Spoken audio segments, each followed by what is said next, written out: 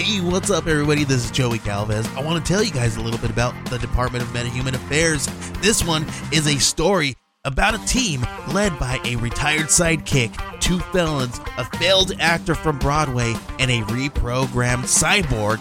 But their first mission is to stop the criminals who have robbed a bank, and they will have to set the world at ease. You're going to get 180 pages of entertainment, action-packed awesomeness right here in the first 6 issues in a collected hardcover volume 1. All you got to do is head on over to Kickstarter.com and type in the Department of Meta-Human Affairs or DMA and check it out right now.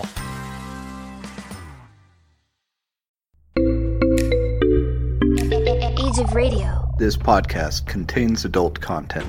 Some of the themes or topics may include information on murder, kidnapping, torture, dismemberment, maybe some demonic content, with information on possessions and paranormal activity. This podcast will also include explicit, horrible and foul, socially unacceptable, totally uninhibited, adult themes language.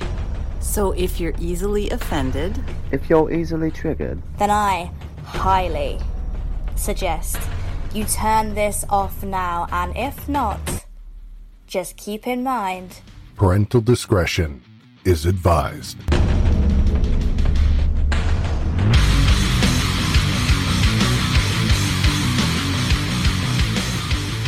Welcome to the 200th episode Q&A.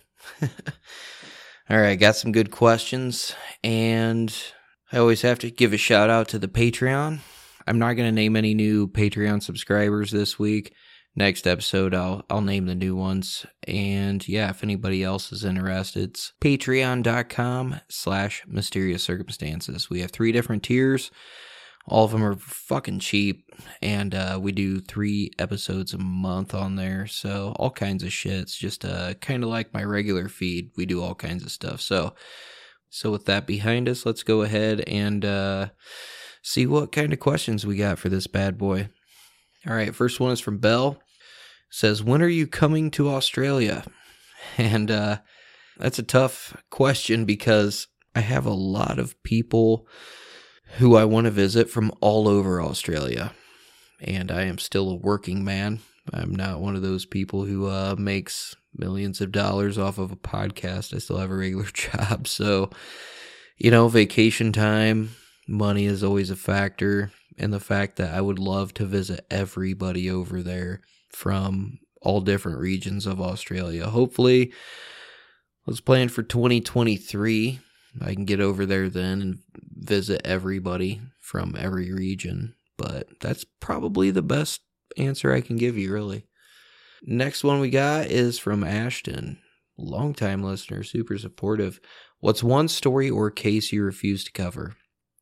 I'll be honest with you, man. Kids' cases.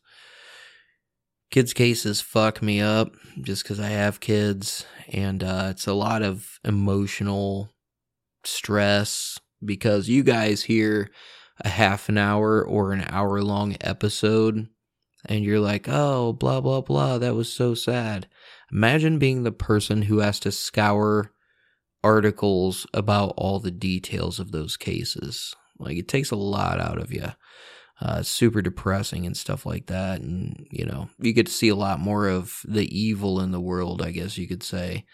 But I still advocate for those cases, obviously. I'm not just going to throw them by the wayside, not try to do anything about them, but covering them is a whole different story. So I usually try to veer away from those. But yeah. Next one we got is from Christina Johnson. Longtime listener. Love this woman. She is awesome. She says, out of all the episodes you have recorded, which ones are your favorite, your least favorite, and the one that required the most research? I have a few favorites. I would definitely say Gerald Haas is probably one of my favorites, which is, it's a more recent case. Donnie Decker is one of my favorites. That was an early episode. I probably did that one I think 4 years ago or something. Billy the Kid, Doc Holliday, John Dillinger, Those are definitely at the top of my favorites. Least favorite that I personally did not like is probably like the first 20 or 30 episodes because the audio was rough. I didn't know how to edit. It was basically me sitting down and recording in one shot and then putting it out there as an episode. If I had the time, I would love to re-record some of those episodes, but it's just not feasible. So, I mean, the content is great, but you have to understand it is fucking raw because, again, I didn't know how to do any editing, didn't know anything about audio. You guys got to remember, I started in 2016, in April of 2016. This was not a huge genre or anything like that. There wasn't all these podcasts popping up every week. There weren't too many people who were hitting the ground running, so to speak. So there's that. The one that required the most research, man, John Dillinger required a lot of research. And obviously, I know you guys love those episodes. But to be perfectly honest, the hardest one that I had to research was probably Billy the Kid. Just because there is so much that is unknown about his early life, and you gotta try to corroborate that information, find out what's bullshit, what's real, what's true, all that stuff. So if I had to say the one that required the most research was probably Billy the Kid for sure. And it's one of my favorites, absolutely one of my favorites, but definitely required a lot of research, a lot of time. Next one, we got Renee, and she says, what case do you think authorities or media have wrong and why? And I actually replied to her on that one. I said, that's a tough question right there. Authorities, I mean, obviously you're going to have that factor where, you know, sometimes they zero in on a certain suspect and they get that tunnel vision, and that's not a good thing. All right. And to be honest with you, it's easy for me to sit here and speak in hindsight. Hindsight's always 20/20. Nobody likes a Monday morning quarterback or an armchair fucking quarterback or anything like that. So I'm not going to sit here and just bash law enforcement. But when it comes to the media, personally, I don't trust any fucking thing mainstream media says. Because they have an agenda. Their job is to put out a headline and get clicks. You know what I mean? As long as somebody goes to their website, they're making that ad revenue. It's just like a podcast. When you listen to a podcast with ads in it, you're making them money. It's the exact same thing with mainstream media. And they will fucking sensationalize a headline. And when you actually read the story, it's like, oh, well, that's not exactly what the headline said. And with the media, they're always trying to push a certain narrative. They don't have all the facts right because with them, it's all about being first. It's not about being accurate. It's about being first. So when I see a case, in any kind of case, in the especially mainstream media, unfortunately, I have to dig around to actually get the real story. What I'll do is, depending on who the media source is, I will directly find an article from their competition, and I'll see that side of it. And then a lot of times, the local media, if you can find an article from the local media, a lot of times you're better off. And it's funny nowadays because people are like, oh, that's not even a credible source. It's from some tiny little media from that town. And it's like, do they probably have the best and most accurate information on what's actually going on here? So don't discount that. Don't discredit it just because mainstream media won't pick it up. So in answer to your question, authorities, yeah, I think they have a lot of cases wrong, but there's also a lot of cases that they don't speak on because they keep it close to the vest or whatever the case might be.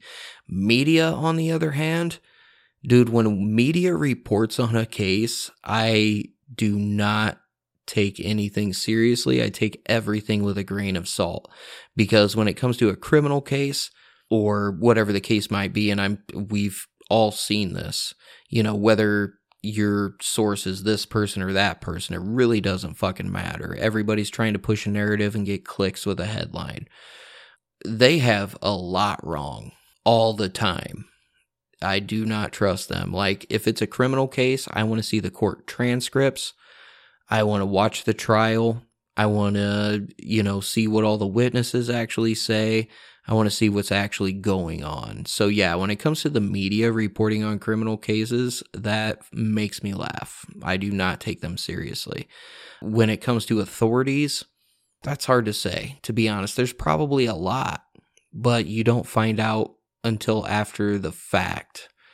So I can't really think of anything in particular right off the top of my head that I think they're wrong about. Because, like I said, authority figures don't really say much, or law enforcement doesn't really say much. It's the media and or the family members that are always trying to put a certain spin on things to make you see it this way or that way or the other way. So I know that's a shitty answer probably, but it's the most honest one that I can give you. Oh, here's one from Kristen. Is there a case you covered that haunts you? A case that will enter your thoughts randomly and cause you to pause and go look into it again or at it again when it crosses your mind? Absolutely. Probably the one that haunts me really is April Tinsley, because that's local for me. I grew up about 30 minutes outside of Fort Wayne, and I actually live in Fort Wayne now. And that case, like, we remember that case growing up because April was the same age as me when all that happened. And I was going to cover that case when it was still unsolved. And as I was researching it, they got the DNA evidence and actually made an arrest. So that one personally haunts me just because it affected me as a kid.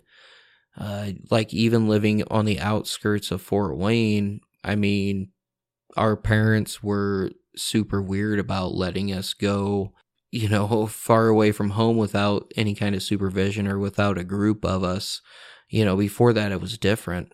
I mean, when we'd go trick-or-treating, it's like, okay, like your area is this block, and you could just go alone. It wasn't a big deal. But after that case, because of the circumstances of it and the details of it, a lot of parents, even in the smaller towns surrounding it, just kind of freaked out a little bit. And it's like, what the fuck is going on? So that's one that definitely haunts me. Now, a case that randomly enters my thoughts and stuff like that, I would probably have to say Thelma Todd. Thelma Todd was one of my earlier cases, and that one I actually do look up often just to get more information or see if there's anything new, because it is just one of those whodunit type things. I really do not believe at all that she took her own life. There was definitely some foul play there, but it's just like who, what, why, means, motive, and opportunity. And there's just is so many suspects in that realm and the details. So that one I actually do revisit quite a bit. Same thing with Megan Lancaster. That was one that's fairly recent that I do revisit quite a bit because it's just super troubling case. And her sister-in-law, who I interviewed on this podcast about that case, she ended up passing away as well last year. So, a lot of stuff going on there. I do revisit that quite a bit. Next one is from Heather Wright, who is a fabulous podcaster. She's a member of my Facebook group and an awesome, awesome woman. She hosts a few different podcasts: Nature vs. Narcissism, Ohio 88, Status Pending. Awesome friend of mine. She says, if you had the ability to not have a normal job, to pay your bills and survive, etc., what would you love to devote all your time and energy to? Would it still have something to do with what you research and share through your podcast, or something entirely different? That is an awesome question, because in all honesty, like if my podcast paid the bills and it was consistent and stable, I would love to do that. Another thing I would love to do is do research for either some kind of TV show or documentary or another podcast that's bigger than mine and that they are millionaires, but I love doing the research and finding out new things, but I also love presenting it because a lot of times I see podcasts who present information in a very biased way, and sometimes they look at history through a 2022 lens, and I don't think that's right. I think it's when you cover these cases, you have to present the facts and the evidence, and unfortunately, it's okay to be emotional, but you can't present that emotion or your opinion as fact. And I think that's where a lot of podcasts fuck up nowadays, and that's why I honestly quit listening to a lot of them because of that. It is what it is, to each their own, I suppose, but that's not really my style. But yeah, I would like to research or do the podcast full time for sure. Let's go ahead and take a little break here, play some commercials. I'll meet you guys back here in a few minutes. And we're back. This one is from Chris Decker. Did you ever have a guest on that you couldn't stand? If so, how did you handle it? I tell you what, Chris, I'm very weird about who I have on the podcast. I try to vet them out beforehand so I don't run into that problem. I will say this, though. Some guests are harder to edit than others. And by that, I don't mean they're bad people or what they're saying isn't good. I mean, like, some people that you interview are more comfortable in a interview setting. They're used to talking publicly, so they don't have a lot of the filler words of or which, I mean, I still do. I get that. But when you have an interview with somebody who's never been interviewed before, it's a lot of editing. A lot of editing. It's rough. So, I mean, it's a give and take thing because I love having people on that I can learn about a case, or even if they're, like when I did my Ghost to Ghost MC episode around Halloween, like I love hearing people's stories, but some people are just harder to edit than others because you want that smooth flow.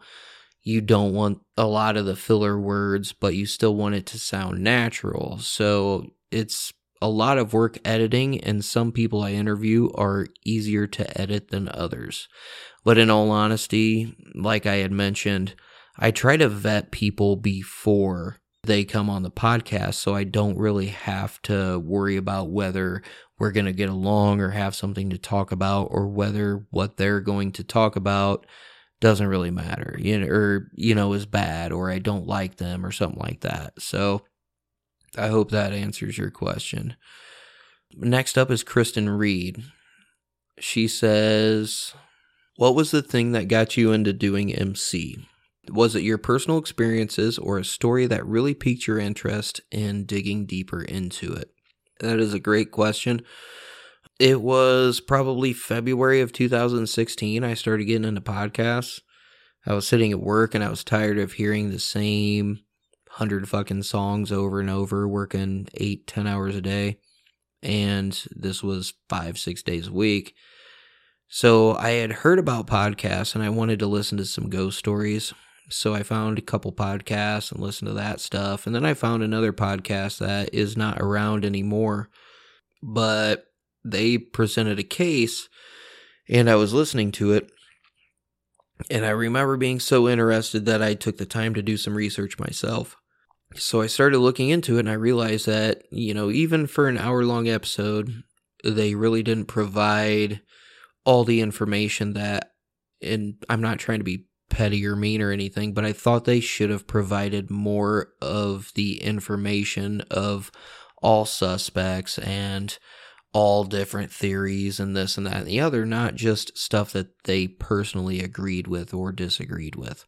So I took about 2 months, and I remember I sat down for like a week or two, and I Googled straight up how to make a podcast. So I did a bunch of research. I got a host site, cheap host site. I got Podbean. I remember that. And then I went out and bought like a cheap mic. I didn't really think there was a huge quality thing involved with microphones. Obviously there is. My audio quality is way better now because of that. But yeah, I wrote notes. I still write my notes on paper. And so I wanted to do something that I could cover all genres because I grew up on Unsolved Mysteries and shows like that. So I was always into paranormal and, just weird unexplained mysteries or ancient artifacts that are unexplained or hard to explain or out of place artifacts or, missing people's cases or anything like that. So I wanted to start a podcast to talk about all that stuff because it was something I've always been interested in. It was something I didn't get tired of talking about. So with paranormal, I honestly thought about going into that first just because I get into it. I've had so many of my own experiences, but I'm also super skeptical about a lot of stuff and about a lot of stories. But because I want to believe, I want to be scared, I want to see ghosts, all that stuff. And with my own personal experiences, I had seen all that stuff. And I mean, I'm a believer, but you also go to a bed and breakfast, in the middle of nowhere that has all these ghost stories, and they make money on that. They sell that story or those stories. Yeah, that's where I was kind of like, well, the history doesn't really match up with the story you're telling me. So, you guys just bullshitting? Like, what's going on?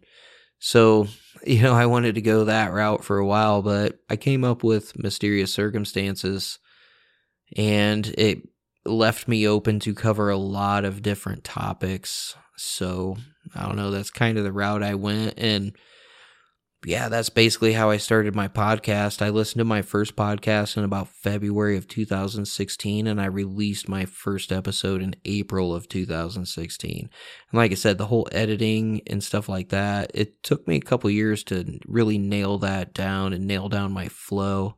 Huge learning experience. I didn't have any help. I didn't have anybody to help me or ask questions or advice on this, that, and the other. I do remember my first person, his name was Paige Hubler. He was from Oregon, I believe, and he sent me like my first $20 to buy a better mic, and I will never forget that. I was ecstatic. I loved it. I was just like, oh my God, people are actually listening to this. And so yeah, Paige, if you're still listening, man, thank you, dude. I did not forget that, and I never will, because that was just like the best thing ever. And then he was the one who suggested the Haley Cummings episode. So, yeah, that's how you got that episode right there. He's like, I have a suggestion, and I'm going to send you $20, buy a better mic. So, instead of an $8 microphone, I had a $20 microphone, and it just kind of went from there. But, yeah, it was pretty fun. I don't know. That's kind of how I got into it, I guess. I don't know. I figured if somebody else can do it, then I can do it. Kind of simple, I suppose. Next question is from Dustin Glenn Anderson, and he says, thoughts on the Atlanta child murders? Is Wayne Williams really guilty? Now, for those of you regular listeners or anybody in the group, you guys know that I do not like to speak on cases that I am not very in-depth with.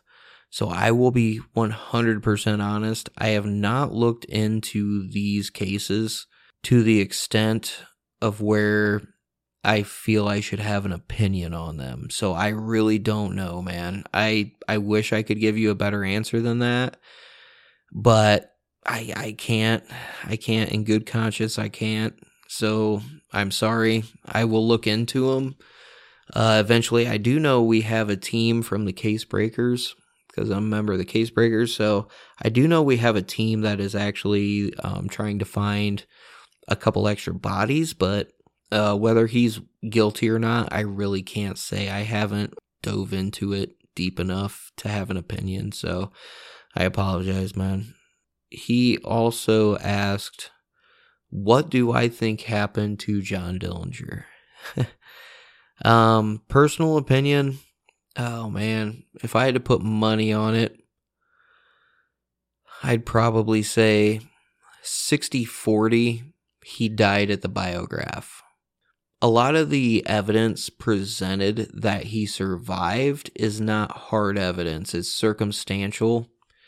And you guys heard me in that 3-part series I just did about his death, and I wasn't trying to beat up on J. Robert Nash, but, when you consult people who agree with you, it's hard. It's like, man, how many people did you consult with?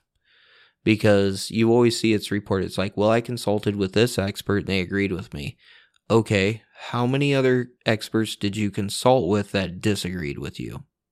Or did you just meet with the one guy that agreed with you? Like, shit like that drives me crazy, because if you're researching something to prove a certain point or prove a certain narrative, you're not doing due diligence.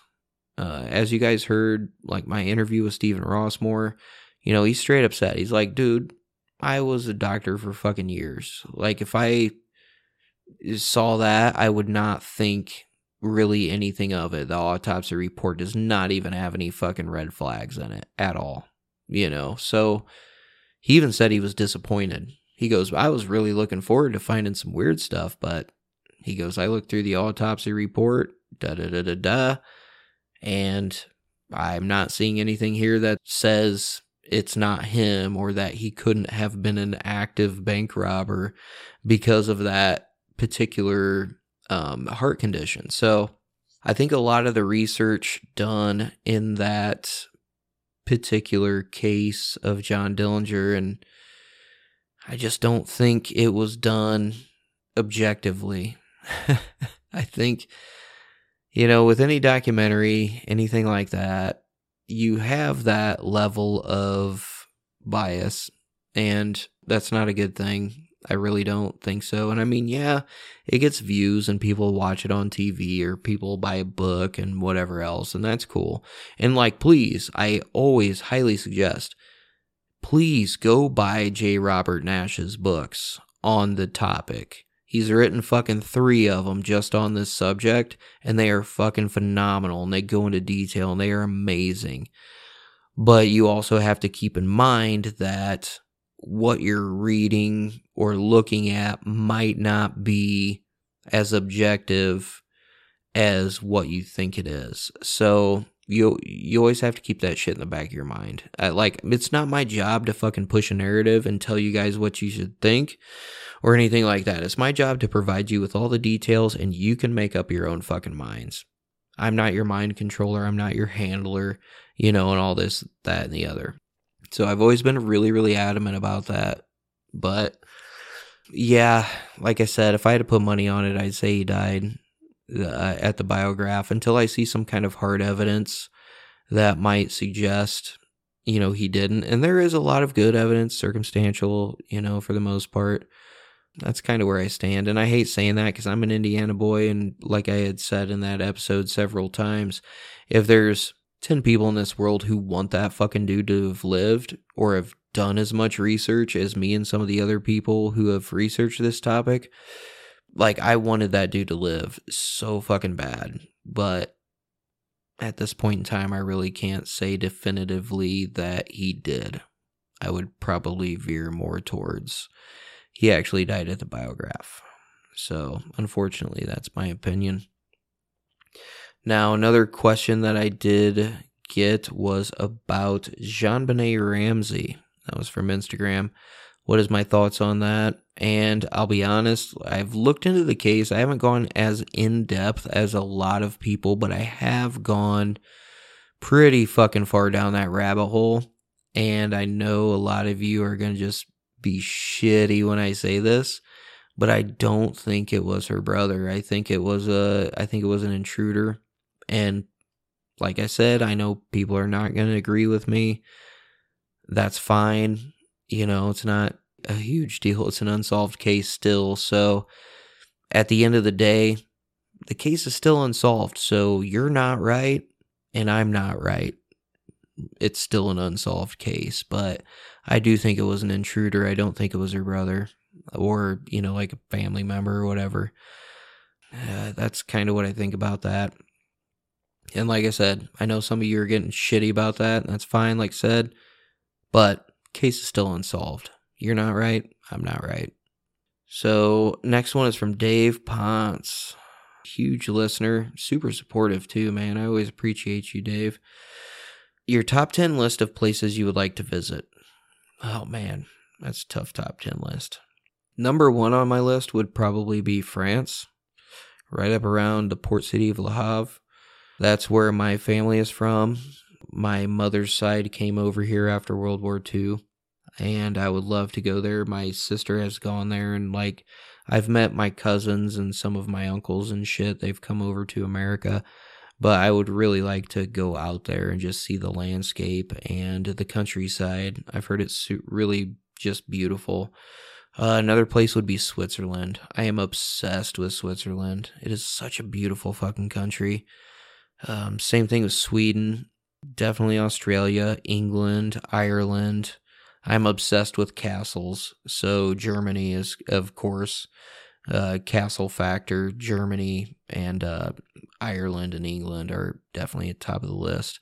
I'd love to visit Argentina, and I'd love to go to Hawaii sometime. It's obviously not a country, but definitely a place I'd like to visit sometime. I'm always down to go to New Orleans because I fucking love that city. It is probably my favorite city on this planet. So the architecture and the history is just awesome, and I love the culture there. But yeah, there's a few of them there on my list for sure. Another question I got was from Dustin Glenn Anderson again. He says, thoughts on the 1973 movie Dillinger versus Public Enemies?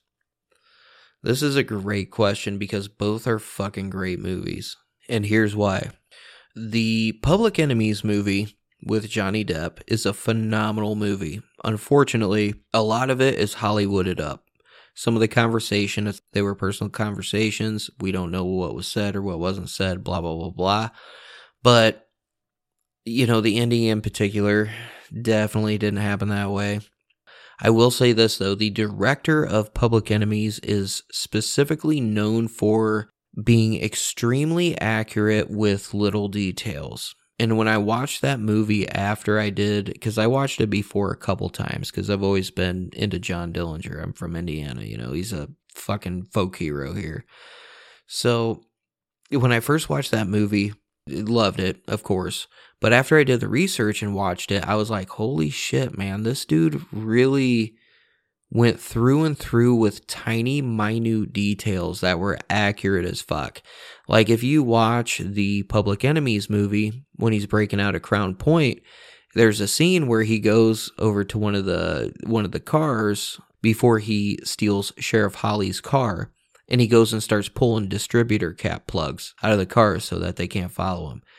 That was a minute detail that I was super surprised was in there. Another one is the director actually did the research on the Little Bohemia shootout, and he did the research to the fact that all the federal agents were actually placed where they were when it happened. So that scene is fucking accurate as hell. Super accurate, because the director went through and did that research, and he did it in the same time of year, and he did it at the same time of night. So I appreciate things like that when it comes to Hollywood. If I had to lay it down, I'd say, I don't know, 60% accurate for the most part. You know, maybe a little bit more. Now, the 73 movie Dillinger, which is free on YouTube right now. YouTube has a bunch of free movies on there, and Dillinger is one of them. That movie is a gem, and it is not very well known. When I saw it, I was like, what the fuck is this? Like, let's watch it. And I watched it, and I say let's watch it like I was fucking with somebody. I watched it by myself. But I watched it, and little details, again, I even commented in the comments, I said, this is a fucking hidden gem of a movie and surprisingly accurate. And I highly suggest anybody go watch that movie. Like I said, it's for free on YouTube. You know, it's not bootlegged or anything like that. YouTube has movies now for free. And it is such a great movie, pretty good acting. It's not really high budget. It was a pretty low budget movie, but still really, really fucking good. So yeah, I think that's all I got for you guys. Those were all the questions. Not too many, surprisingly, but I'm not mad about that. Pretty short, sweet, simple. I don't know. my first Q&A I did, I actually had a lot more questions. I don't even know if that's still up, to be honest with you. I might have deleted it off the feed, but I don't know. I do a lot of Q&As live in the Facebook group. I do know that. Those are fun because I'm just answering questions as people are, asking them, and we get to talk about stuff, and I do that. So if you haven't had a chance to join the Facebook group, look up Mysterious Circumstances, hit the group button, answer the questions, or my good trusty admin will not let you in. So yeah, there's that. But I don't know.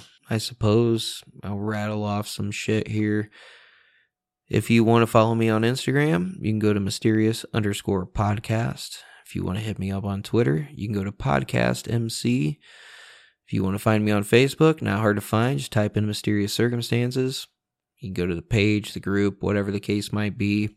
I am on TikTok. I am Burn It All 13, which is the same as my personal Instagram, which you guys are allowed to follow. I don't care if you follow me on my personal Instagram. It's a private account, so, if you don't have a real account and you don't actually post stuff, I'm probably not going to accept it. But merchandise, threadless.com, MC Podcast. Then I also have tpublic.com, MC Podcast. Yeah, that's about all I got for you. I hope you enjoyed the Q&A, and till next time, see you on the flip side.